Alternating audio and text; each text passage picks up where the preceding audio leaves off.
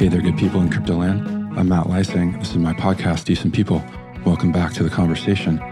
Today, I spoke with Ryan Lee. He is the co-founder of CyberConnect, which is a decentralized social media protocol. So we started off basically by bashing Twitter. Just kidding. That was maybe me more than Ryan. But no, we started with sort of what is social media and why, it is a centralized function where Twitter or Facebook owns the content that you all put on there, and how that differs with a decentralized social protocol like CyberConnect, where users own all of the content that they create and put out into the world, which is backed by blockchain and which is using account abstraction wallets, which we've talked about a couple times now on the podcast recently.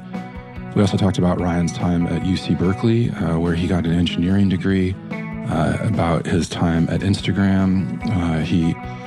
We talked about Elon Musk and Twitter, and just about how things seem to be picking up in the crypto world right now, and that the building blocks are being put in place for a lot of innovations and hopefully leaps in what the Web3 space can offer away from financialized products into areas like social media. So with all that out of the way, let's get to the conversation. Thanks again for being here as always, and I hope you enjoy it. Hey, Ryan, welcome to the show. Hey, Matt. Thanks for having me. Yeah, I'm really glad you're here because you are the co-founder of CyberConnect, which is a decentralized social media protocol. And this is fascinating to me. And I've been really excited to talk to you and pick your brain and just kind of get into all the pros and cons of social media, both centralized and decentralized. But first of all, I wanted to say I'm really glad to see that you went to Berkeley. I went to Cal as well, and I had to talk to somebody from Stanford yesterday, so I'm much happier today. Thank God, yes. Oh, I didn't know you went to Cal. Yeah, I went there for grad school for journalism. Nice. But yeah, it's a great school. Love it up there. Best school. Yep, there you go. All right, so cool. So let's... I don't know if people know a lot about decentralized social media, so maybe we could start with kind of the basics, and maybe you could kind of help us out by tell us about the centralized social media first and sort of like set the stage, and then we can move to and then what is decentralized social media and what are you guys trying to do at CyberConnect? Of course. I can give a rundown of how I see social media evolved. So I think in the early 2000s, people start to have their posting their content on their own blog sites, register their own domains. That's when the Web 2 really gets started, where people have more inputs onto the web instead of just reading magazines like websites. However, at the time, a lot of the tech wasn't ready. There's a lot of barrier for people to create their own sites, to create their own manage their own blog, manage their own domains. The platforms like Twitter or like Facebook started to evolve, where you can easily rent a place on these kind of platforms where they handle the distribution for you. You don't have to manage your own site. All the users share a single place, a single app to distribute their content, find their right audience. Eventually, that turned into a media, as you said. People start to share more professional stuff. They start making money out of these content that they created. The contents become more multimedia instead of just being a blog post. Now they have videos, short videos, even live streams. Mm-hmm. So in the traditional Web2 world, creators come up with their creativity, create nice content, distribute them to a specific or multiple platforms, getting rewarded or getting monetized by either ads through these platforms or by some other affiliated programs or their own merch, other revenue sources that they can get. And they don't really have full control of the identity that they have on that platform. Meaning, one day you can get deplatformed, or one day you can easily be replaced, or your name being recycled. Things like that happen a lot. Also, and you then don't really get. and on the monetization side, you've also got like, of course, there's ad revenue, but then they're also collecting tons of personal data on you and selling that, right? That's kind of Exactly. that's the dirty secret that I think most people know by this point, but that's definitely what's going on. Exactly. Yeah, exactly. Like eventually, if it's an app business, then there must be a lot of data collection on everyone, not just the creators. So I was just saying, creators get money from these ad revenues that the platforms collect, but everyone who's like really like into getting their content on these social media platforms are basically giving away their data for ads. So you're right. So the traditional platforms very prone to data, like personal data kind of invasion, and then not the best experience for users with where ads are so invasive, and then creators don't have full control of their audience, don't have the full control of their monetization. They can get deplatformed easily. Sometimes YouTube do that when they see some creators don't have the same interest as they do, or they're just not like monetizing their content, where YouTube can't put ads in them. Then their traffic will get less exposed to their audience. So things like that happen all behind the scene. Or like in crypto, like YouTube hasn't liked crypto for a long time. So if you're putting out crypto content, they'll just randomly shut you down. Yeah, exactly. Okay. So we've got like all of those things. So there's a centralization. There's the ability for them to gatekeeper, you and kick you off if they want. Then, so let's talk about the alternative and a decentralized system. What are we talking about there? Yeah, the promise of a decentralized system is that, first of all, everything is transparent and everything is user owned. So instead of you relying on a specific platform that manages your data, manages how your content is being distributed, how your activity history is being recorded and tracked for ads. Everything behind the scene is more transparent. Like everyone can see through and know what's exactly happening. And then every data that's generated by a person, either my activity or my content creator as a creator, should belong to me like forever, so that I have the freedom to choose whatever front end or whatever distribution app eventually. So I can easily migrate between them when I see, I am getting not treated as what I could have on different platforms. I could easily migrate to different platforms. So there is a strong competition between platforms. And then users always own their data instead of the other way around, people renting a place on a specific platform where they couldn't really leave. So I think that's the really biggest promise. That you bring that up, that you can move around in a decentralized world here, because it reminds me of when I think it was Facebook didn't allow its users to go to access Twitter, right? So they shut off access to the API so that you couldn't search for your Facebook friends on Twitter, because there was that competition between the two platforms, right? And that's like a function or a feature of a centralized system. Exactly, and there are chances are like as a content creator, most of your traffic come from being on that platform specifically. If you move to a different platform, you have to rebuild your audience, you have to rebuild your follower base. So that also creates like a barrier for any creators to switch platforms, and then that gives the platform so much more power to do whatever they want. Yeah, we're definitely facing that at Decentral right now, because I'm not a fan of what Elon Musk is doing with Twitter. It's just that we've worked hard to build up an audience there, and taking that and just like going to Farcaster or to CyberConnect, it feels like you're kind of starting over, and that's kind of scary for people, I think. Exactly. As I said, like the self or user-owned data part, or like the user-owned social graph, follower base, or monetization channels, distribution channels, all these stuff should not belong to a platform. Mm-hmm. I mean, the creators are spend most of their time working on this, and this should all belong to the creators themselves.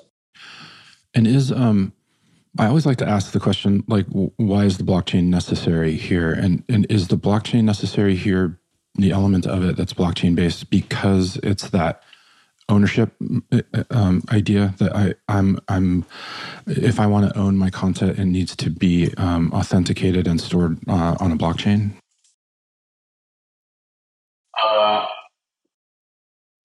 Actually, yes and no. So I think to solve what we've discussed, two key components. One is users. There must be a decentralized system. A decentralized system doesn't necessarily mean blockchain, by the way. Like you can't have multiple servers that is not censoring any relaying or distributing of these data, and you can have a swarm of different nodes that work all together instead of having Twitter as one central authority that controls all the data, how the data is being stored and how the data are being distributed. You can have a swarm of nodes all run by individual people or organizations for their own interests. And that could be a decentralized system of itself that guarantees the data are not owned by one person and guarantees that anyone can easily migrate to a different node if they see some server not behaving right. Mm-hmm. And I think that's what that's what design for Mastodon, like from a couple of years ago, where privacy conserving or people with strong interest of not reviewing their data to a central server or central party, they tend to a lot of journalists tend to like Mastodon for that. So that's the decentralized part. Blockchain does provide decentralized framework as well. However, I think a bigger component to it is the blockchain's ability to enable a self-sustainable or self-governed economy where content creators directly can monetize their content based on the same system that where their content is being stored. So as they're creating new content onto the blockchain, that piece of content can be monetized easily because of how financialized blockchains are, or how other financial instruments blockchains enables. That's not doable with like a system like a pure decentralized system like Mastodon. Okay, so it's the fact that if I'm an artist and I'm creating things on Ethereum, I can get paid. I can sell those and get paid in Ether for them on Ethereum. Yeah, theoretically, yes. And then there are different formats to that, right? You can do NFTs, or you can do there's also the adoption curve on the user side, but theoretically you can monetize it easily. Okay, we've kind of gotten into the gatekeeping function and the censorship function, and then I guess my bigger question for you is how are you finding it seems one of the things that these big corporations like Twitter and Facebook have going for them is that they've made the user experience very easy and it's very convenient. And like you said, it's the same platform. Everybody kind of congregates there. So that's a big network effect. Are you finding it difficult with the sort of decentralized system that you guys are creating to get people to take extra steps, I guess, and I don't want to say it's not convenient, but I think it is something where it takes more engagement from somebody and from users. And I was wondering how you guys are finding that, and if there are things you're doing to try to help smooth that process as much as possible. You're right. It is, as we've seen this before, right? Like before Twitter, you can buy your own server, manage that, create your own domain, and distribute that on your own to some other group of online friends you have, where you start getting traction and getting readers. It's kind of, I wouldn't say after 20 years, the experience is the same with like Web3 now. Like you have to manage your own keys, you have to manage how you're getting your Ether to start with, and you have to manage the security and the onboarding of using a wallet instead of just signing up with the email and passwords on Twitter. Mm-hmm. These are the stuff that kind of, as you said, gets into the way of how we can achieve a Web2-like experience.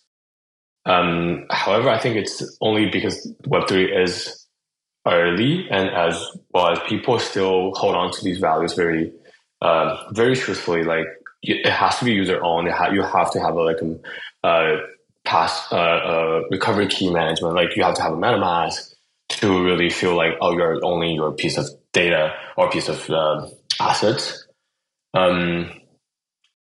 However, I believe in a medium to long term, there will be more solutions that wraps these self-custody or ownership type of assumption or like necessary features of blockchains into a more upper level complex system that users don't have to see it, but they know, oh, I am actually managing my keys under the hood, but I can have the same kind of experience as Twitter. Instead of signing every transaction, I can imagine having something that's like so much smoother, but still I have the true ownership of it. It's still an ongoing process, and CyberConnect, we also work on onboarding and user experience so much. I can definitely share more later when we get to that. Yeah, and I think we're kind of talking around the edges here about maybe account abstraction and the new sort of model of wallets that are based on smart contracts rather than the non-custodial wallets prior to that, where just sort of an address on a blockchain. But with account abstraction wallets, they're smart contracts, and that opens it up to all sorts of new flexibility and new things that can be done. And I know you guys are using those at CyberConnect, right? Yes. I think account abstraction. So a little bit of background of like people who don't know what's account abstraction. Well, let's say only on Ethereum, everyone who wants to do a transaction, they have to use what we call EOAs, externally owned account, which is basically their recovery phrases in their MetaMask, and use MetaMask as a signer to sign every transaction in order to engage with Ethereum, the blockchain, or any EVM blockchains. That creates a couple frictions. One is users have to manage their own seed phrases, and we see this all the time. People lose their seed phrases, or they get phished by a phishing site, or what's actually more detrimental is when you just lose that one seed phrase, you basically lose access to every app, or you give up your entire history of your Ethereum account on every app, not just on one app. Like you can lose your Twitter. You can kind of get hacked into your Twitter account, but that doesn't affect your whatever other Web2 account, like your bank account. But in our case, it's extremely challenging if people lose one account or lose one password to account. That means they lose everything in Web3. Yeah. So that's where managing the seed phrases is extremely hard. So EOAs kind of have that built in as a bug or feature from the start. And then the user experience is terrible because you have to sign everything. That's where everyone has MetaMask plugin. If you want like a Web2-like experience, you would want some kind of smooth transaction where you click a button that says like, it will happen automatically without user popping up something on the browser. That's not doable with EOAs as well. People in the past have tried, maybe we trust some central party to do that for me. So I kind of don't own my own seed phrases, but I trust someone to own that for me. And we've seen that throughout the history. Anything that deviates from self-custody eventually gets either hacked or get to their own problems. It's like a trusting exchange where they have all the incentives to do wrong things. Yeah. And eventually where we come to with the account abstraction, especially with the 437, the ERC's 437, is where we have a higher level account that doesn't tie to EOA directly, and it doesn't require users' knowledge of a blockchain or seed phrases or how to manage these keys, but preserving the self-custody part of it. So users are not locked into like a central server managing their keys.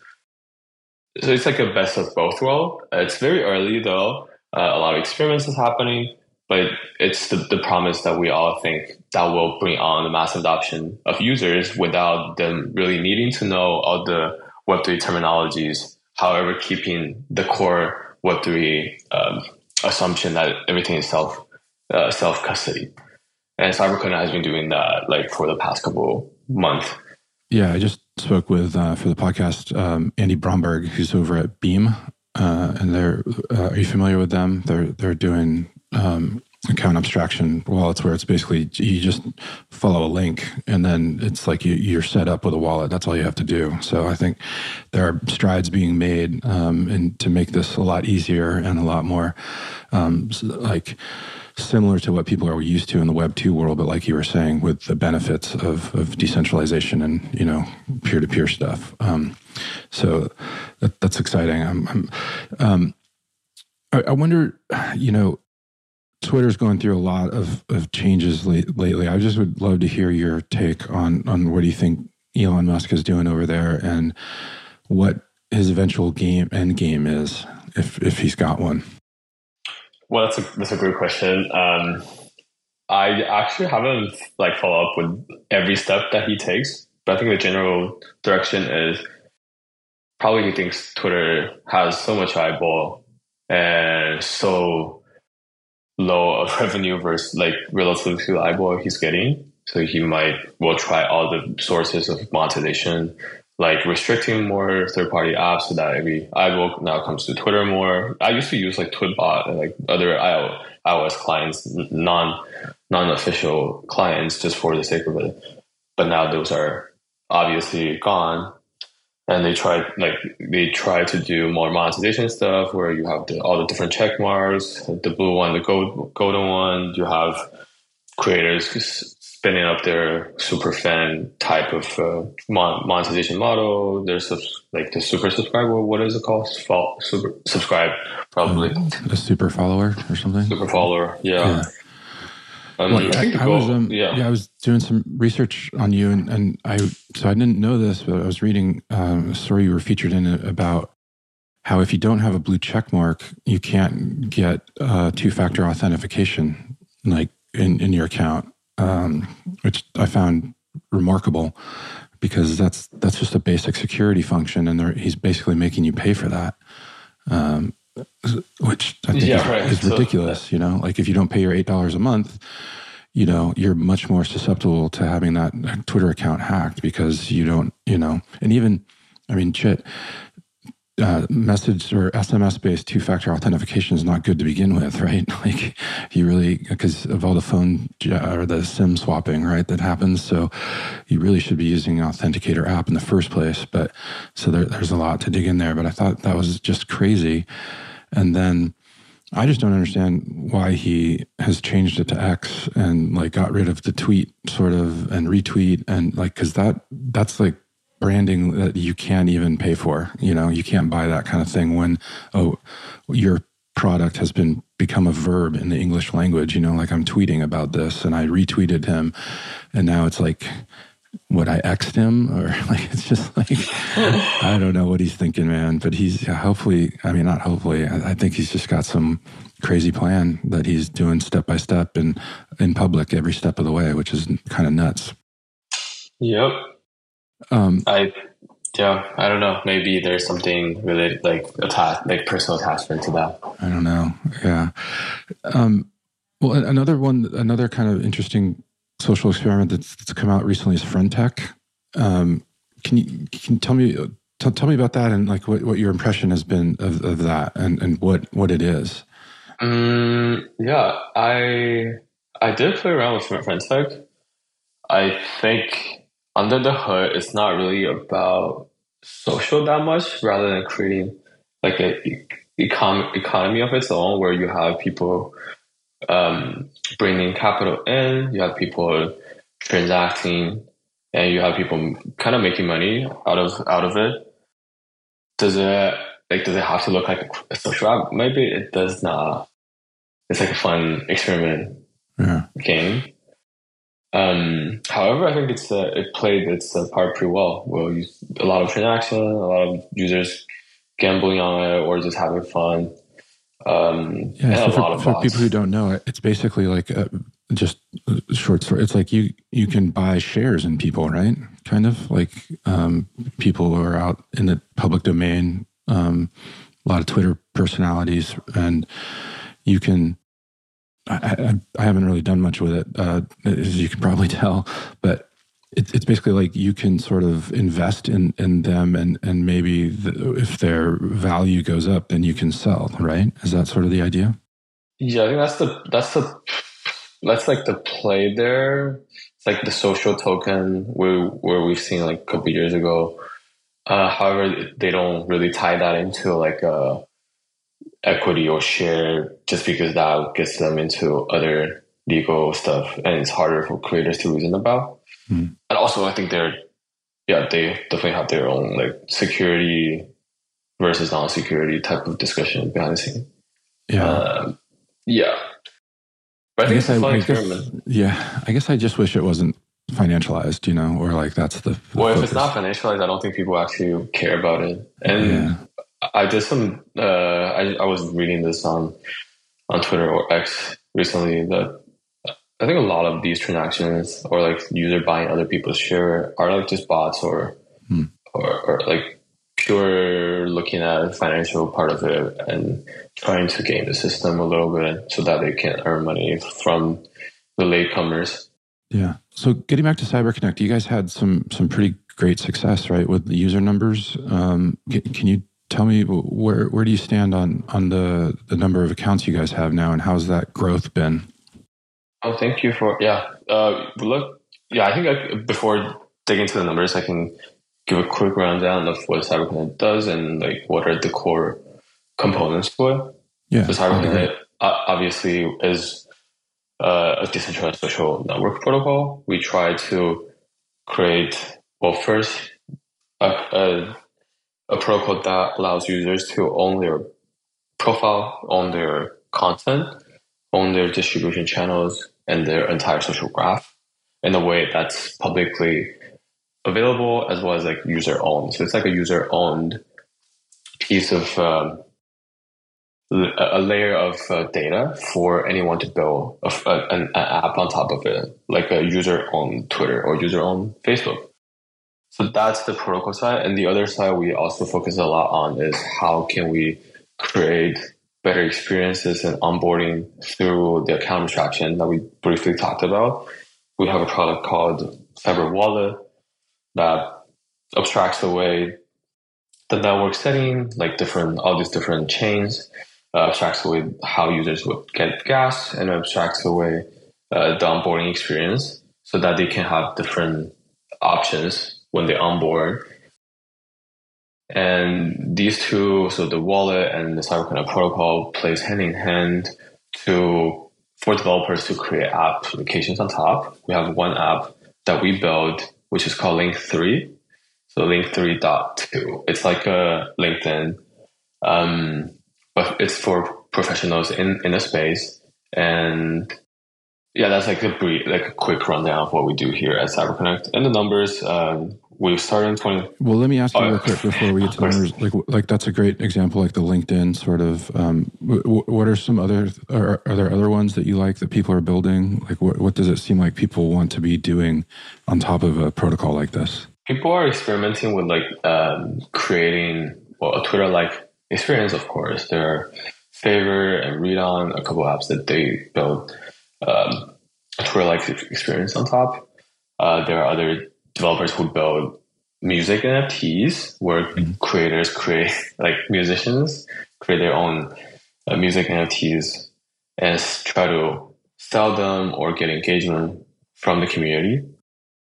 And there are plugins for a social graph into a game where some gaming companies leverage CyberConnect's account system, the profile, the user onboarding, and then the user social graph so that they can onboard gamers easier with their friends all together.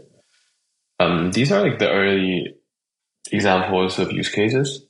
And yeah, we're excited to see more as we.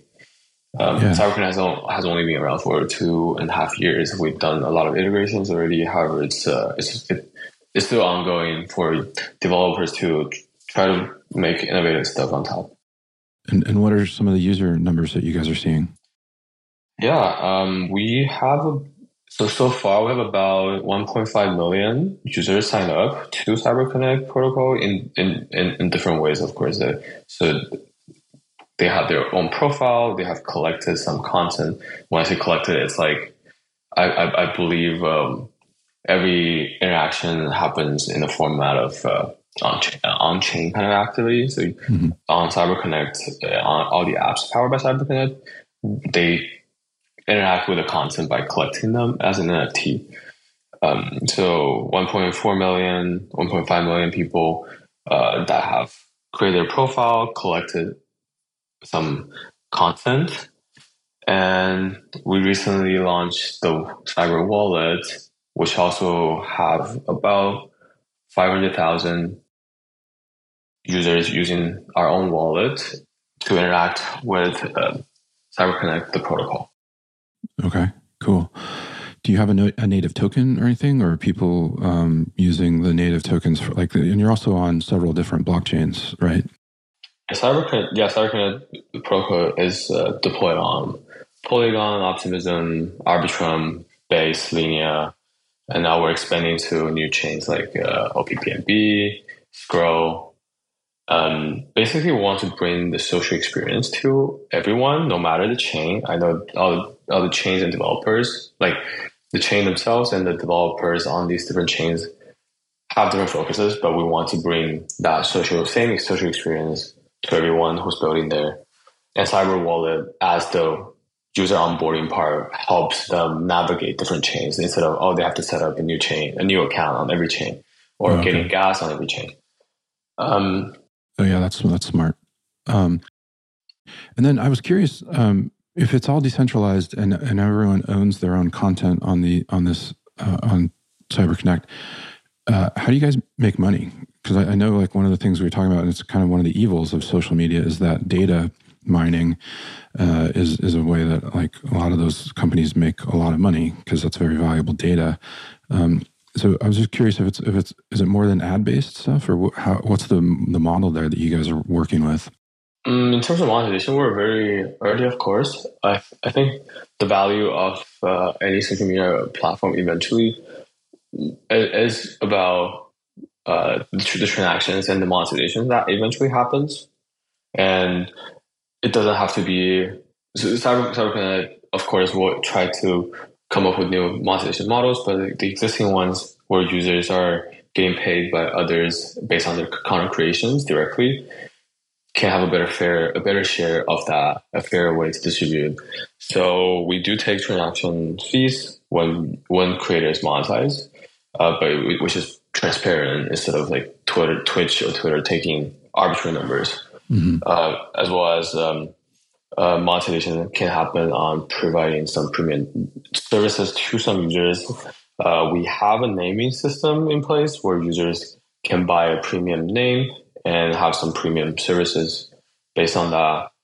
And that's another revenue generating source. Finally, with the wallet, I think providing better experience to users eventually opens up that onboarding part, and eventually have other monetization models which are also beneficial to the users, not just taking advantage of them.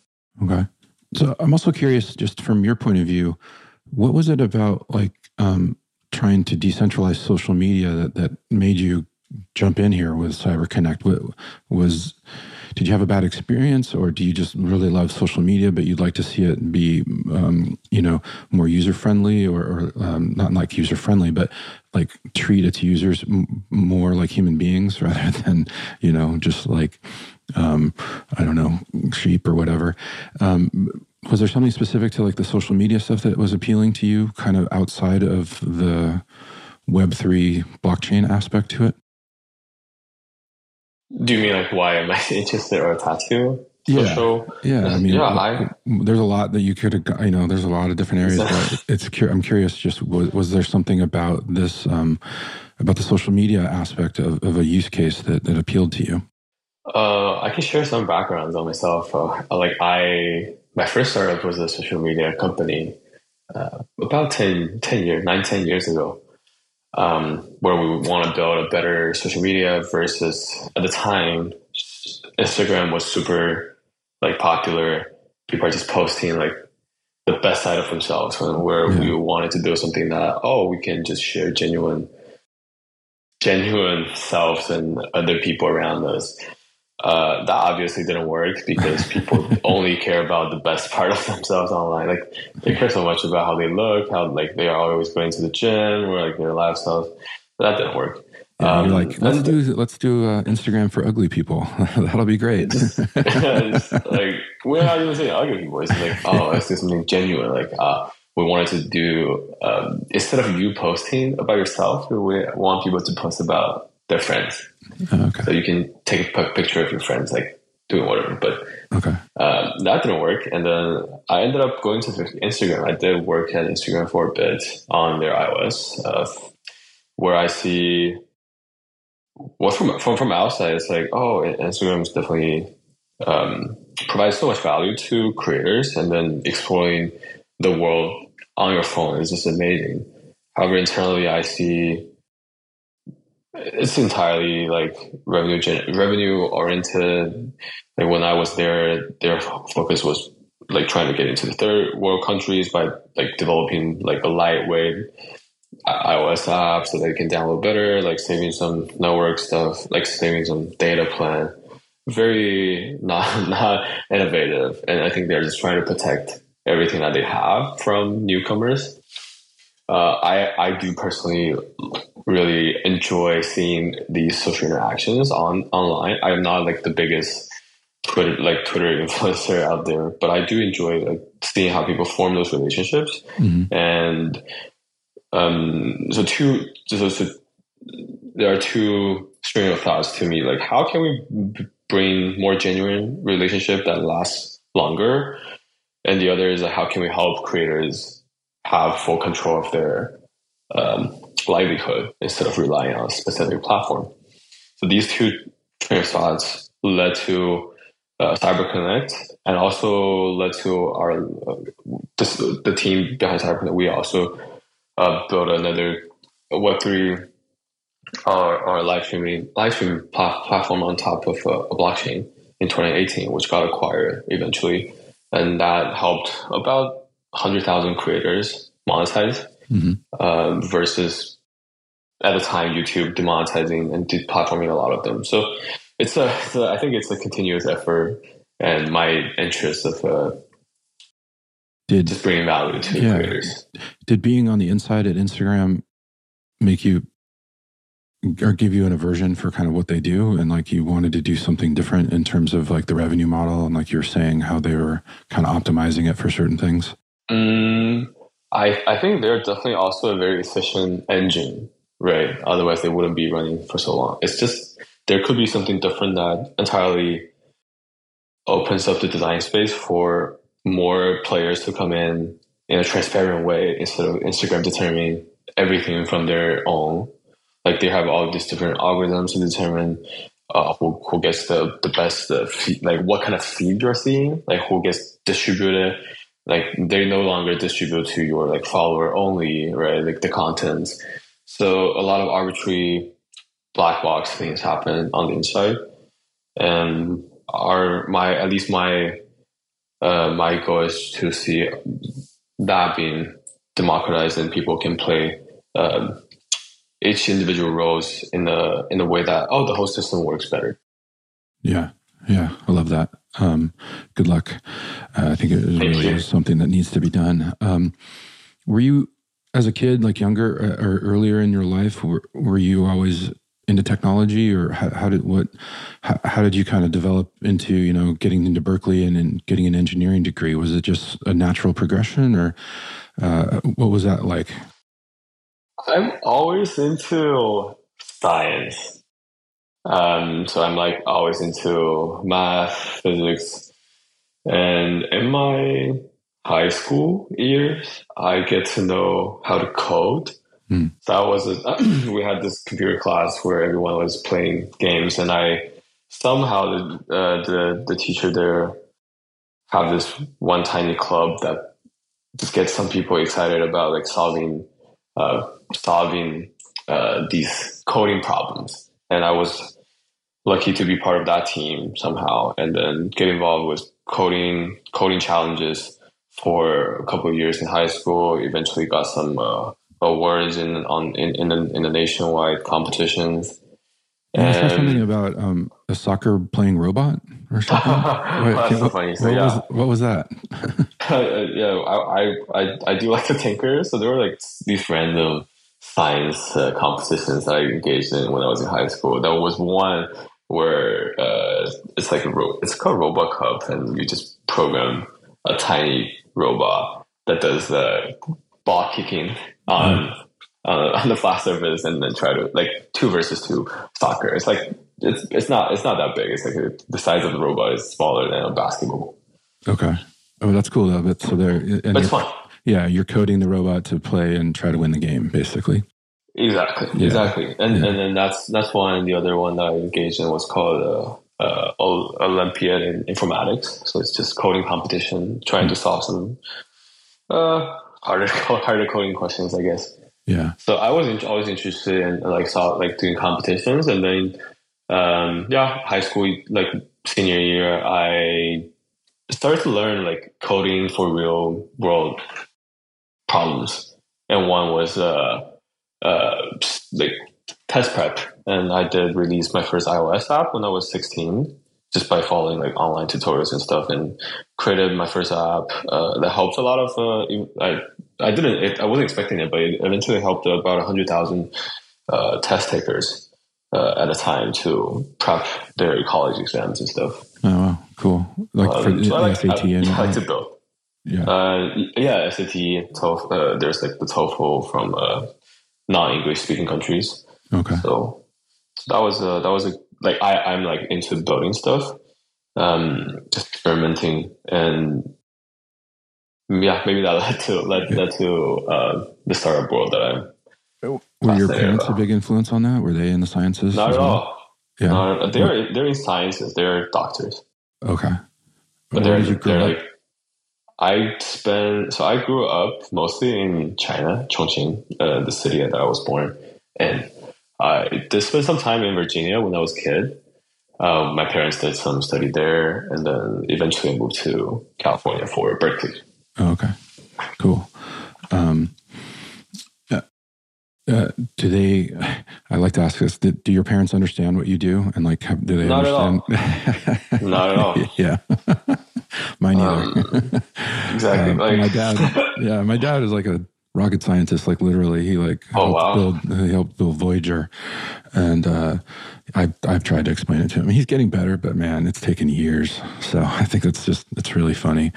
It's also fascinating, right? Like blockchain and crypto stuff is at like a intersection of like economy stuff, financial stuff, a lot of tech, and then just social like game theories and how people coordinate in a not entirely friendly ways, right? You have to design a system that's anti-civil, that's anti-attack. So I think it's a very good field of study for like inner disciplinary people to work on. Yeah, I agree. And that's one of the things that bugs me about people who are skeptical about blockchain. They think it's all a Ponzi scheme or something. It's like, no, there's actual really fascinating scientific research and underlying all of this stuff. You know, like you might not like a JPEG of an ape, you know, but like that's just so not the entirety of what people are doing in this field. I got in. So I got my first Bitcoin when it was 2014. So I had my first couple of years in college, and I had no idea what that was. And 2017, I started building my company in crypto. Still, most people around me don't know what that is. And last 6 years, full time building crypto. When you were at Berkeley, was blockchain kind of was it well known there while you were there? No, my buddy started at blockchain Berkeley. So it was we went to hackathons together, hacking on like Coinbase APIs, where Coinbase was just getting started, and they were like, "Oh, what can Bitcoin do outside of trading?" And we hacked around with like, "Oh, sending a Bitcoin with a text message," But then like, oh, what is Bitcoin? People are very confused. Yeah. And so obviously the scene was like so much smaller, and my buddy ended up teaching a class at Berkeley where they teach what's Bitcoin. It's like a decal class where Berkeley has like student-led classes. Yeah, like last 6 years I've been working in crypto full time. I just stopped explaining to people. Like when I talk to my friends, they're like, "Oh, what are you working on? Is it fun?" Or I'm like, "No, it's a scam. Just don't worry about it." It's a Ponzi. I think people, just give me money now. Yeah, exactly. Yeah, they have to be really interested in this to get started at this point, at least at this point. Hopefully crypto gets better. Yeah. What are your thoughts on that? Because this is, we are in still the crypto winter here, like maybe the third version of it over the years. How are you feeling about, the general mood, and do you see shoots of life coming up, or what would you say about that?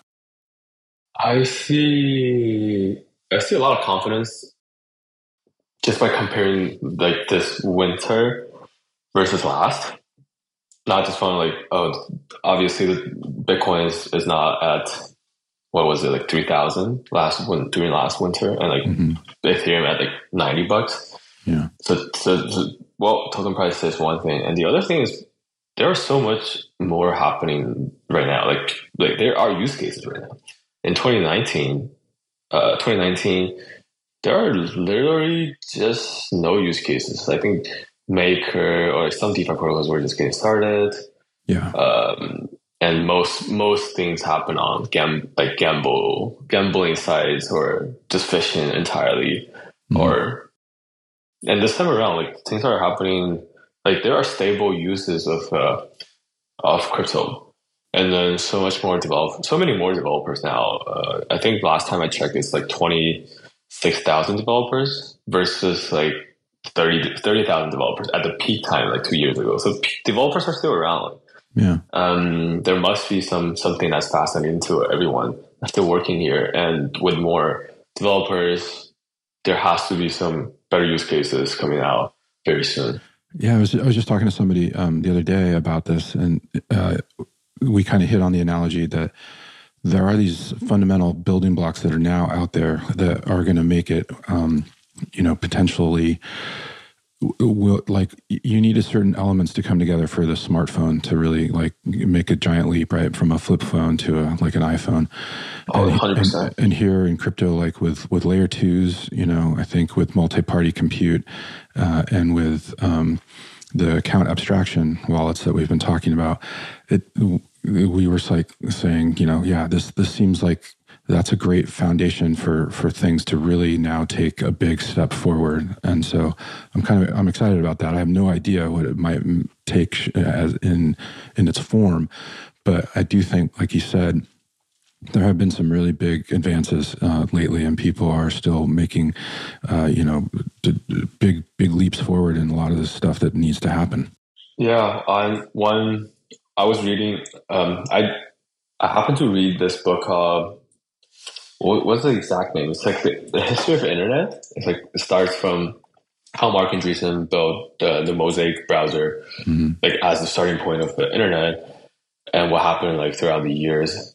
I did read it during the bull market though, but now to think about it, it's like we're really at the very beginning of if compared to internet, we're like at the very beginning of internet, when people are still designing how the HTML looks, or like, are we going to use HTTP as the standard protocol for any network?